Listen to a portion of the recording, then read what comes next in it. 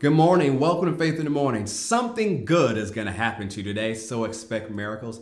Thank you for joining me today. Faith in the Morning exists to help you start your day with faith and encouragement, and that's exactly what's going to happen today. So thank you for starting your day with me. Whether you're watching our live stream on Facebook or YouTube or Faith Plus, or watch on Faith Plus on demand, or you're listening to our podcast or Apple Podcasts or Spotify, thank you so much for taking time out of your day to jump in the Word of God with me. One of the things we've been doing on Faith in the Morning, we've been sharing highlights from our new book and series, No Longer Mere Mortals. That book is available wherever books are sold. So Amazon, Mardel's, Barnes & Noble, Target, Walmart, and so many other places. You can also access the series that we've been talking about on Sundays and Wednesdays on our Faith Plus app. That's available in your app store or also on our Faith Christian Center YouTube channel.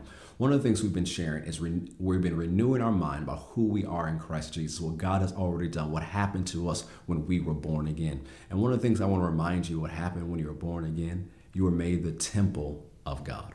1 Corinthians chapter 6, 19 and 20 says, "Or do you not know that your body is the temple of the Holy Spirit who is in you, whom you have from God, and you are not your own? For you were bought at a price. Therefore glorify God in your body and in your spirit, which are God's." I wrote in the book that one of the marvelous benefits of the new covenant over the old covenant is that believers are the temple of God. In the Old Testament, the Spirit of God would only rest upon prophets, priests, kings, and certain others with special assignments. No one in the Old Testament had the privilege of being the temple of God. Now, when we are born again, the blood of Jesus cleanses us so well that we become a suitable home to be indwelt by God Himself. Think about it this way. Wherever you go, God goes with you. He reiterates that in 2 Corinthians chapter 6. He says, "I will walk in them. I will be with them. I will be their God. They shall be my people." 1 Corinthians 6 and 2 Corinthians 6 remind us of these wonderful truths. And then 1 John, tells us that the greater one lives on the inside of us. And so we have to renew our mind in thinking that yes, God is in heaven. Yes, He's upon His throne.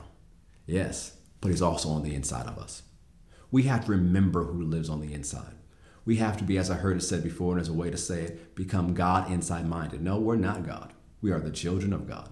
We are the servants of God, but we are also the temple of God.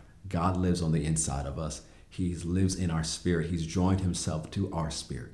And so when you think about it that way, whenever you show up to a situation, God shows up. Whenever you show up to work, God shows up. Whenever you show up at home, God shows up. Wherever you go, God is there. Why? Because He lives on the inside of you, and He wants to help you through the person of the Holy Spirit, the greater one who lives on the inside of you. I remember one time I was working in the office a number of years ago, and I was just walking to the office, doing some office work, and I was singing an old song that we used to sing years and years, even decades ago, about the Holy Spirit. He's my comforter. He's my helper. On Him I will depend. Thank you, Lord. Thank you, Lord, for the Holy Ghost. So I'm just singing that under my breath as I'm getting work done. And then as I'm singing, He's my helper, the Holy Spirit quickened to my heart. Well, let me help then. I'm like, well, excuse me, sir, I will let you help. A lot of times we forget who lives on the inside of us and that He's here to help. The Holy Spirit of God lives on the inside of us, and He's here to help.